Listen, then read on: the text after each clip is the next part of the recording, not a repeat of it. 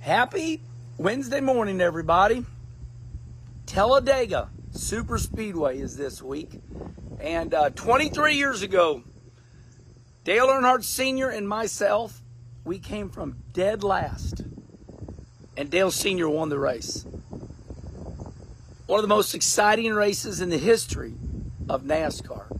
So drop your comments right here. Was it the most exciting finish in the history of NASCAR, or was it Kurt Busch and Ricky Craven at Darlington? What was your most exciting finish in the history of NASCAR? Tell me right here. So there's a generation gap out there, meaning that if something happened 23 years ago, Herman, I wasn't even born. All right, you weren't born.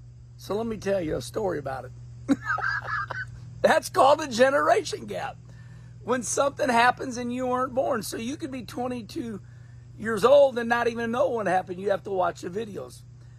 Let me tell you the backstory. So I came out of St. Louis, Missouri, Arnold, Missouri, Rolla, Missouri. I was born in the Midwest with my family, Rusty, Mike, Mom and Dad, Russ and Judy Wallace, Uncle Gary. We're a bunch of rednecks and we want to make it south, so we make it. And I find myself in a really big race. This race at Talladega paid a $1 million bonus. It was called the No Bull event. Now, I have been in the No Bull event a couple times. What they did is RJR Reynolds, the Winston cigarette brand.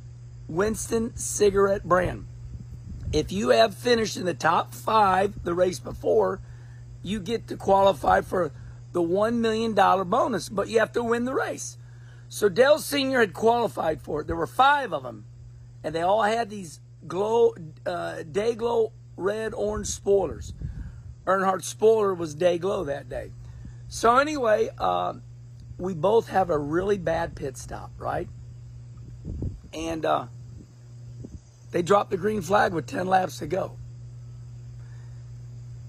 I'm leaving pit road, and I key my butt, and I look in my mirror, and we had a really bad pit stop. And I'm the last one to leave pit road. There's nobody behind me. And I asked Jimmy Elledge, I keyed the button. I said, Jimmy, what's Earnhardt doing behind me? They said, well, he had a bad pit stop too. I said, okay. So they dropped the green flag, and I can hear, back in those days, there was 250,000 people. I could hear them roaring in my ear. Ah. And of course, Dale Jr.'s leading the race with Mike Skinner. So Earnhardt's following me. We're slicing and dicing, and my car is fast, and I'm making moves. I'm going to the front. So I get picked. I'm going underneath. Who's I going underneath? Matt Kenseth. Matt the Brat. That's his nickname. Matt the Brat Kenseth. That's what they call him up there at Slinger. So anyway, I go underneath him, and Matt blocks me. Earnhardt gets by me. Okay. Now, this is a part of the story that I got to tell you. When I first made it to NASCAR, Dale Earnhardt Sr. really liked my brother Rusty and liked me because I had raced in ASA with Dale Sr. Sr. had an ASA car. He'd come to St. Paul, Minnesota. Slinger, look it up.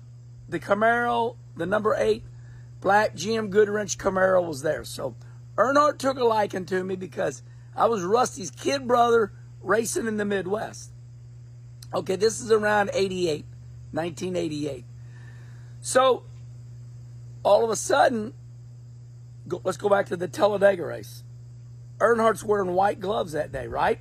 Oh, the man in black wearing white girl gloves. Back then, you had to wear black because that meant you was badass. So, all of a sudden, but Earnhardt's wearing white gloves, and he's going like this to me. I'm like, me? All right.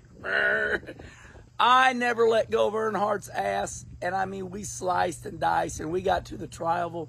The last car we had to get by was John Andretti and Richard Petty's, and all of a sudden, Andretti's car just goes through the Trioval, and me and Earnhardt go by him. Later, I asked Dale Sr., I said, how did you get by him? I said, how did you move him out of the way?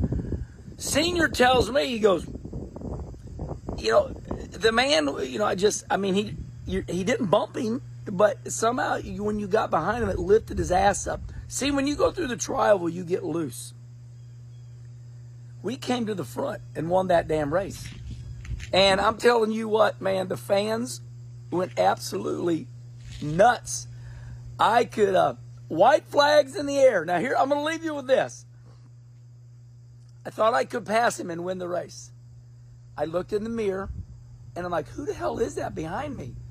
I'm not going to try to pass Earnhardt, because if I try to pass him, they'll leave me out to dry.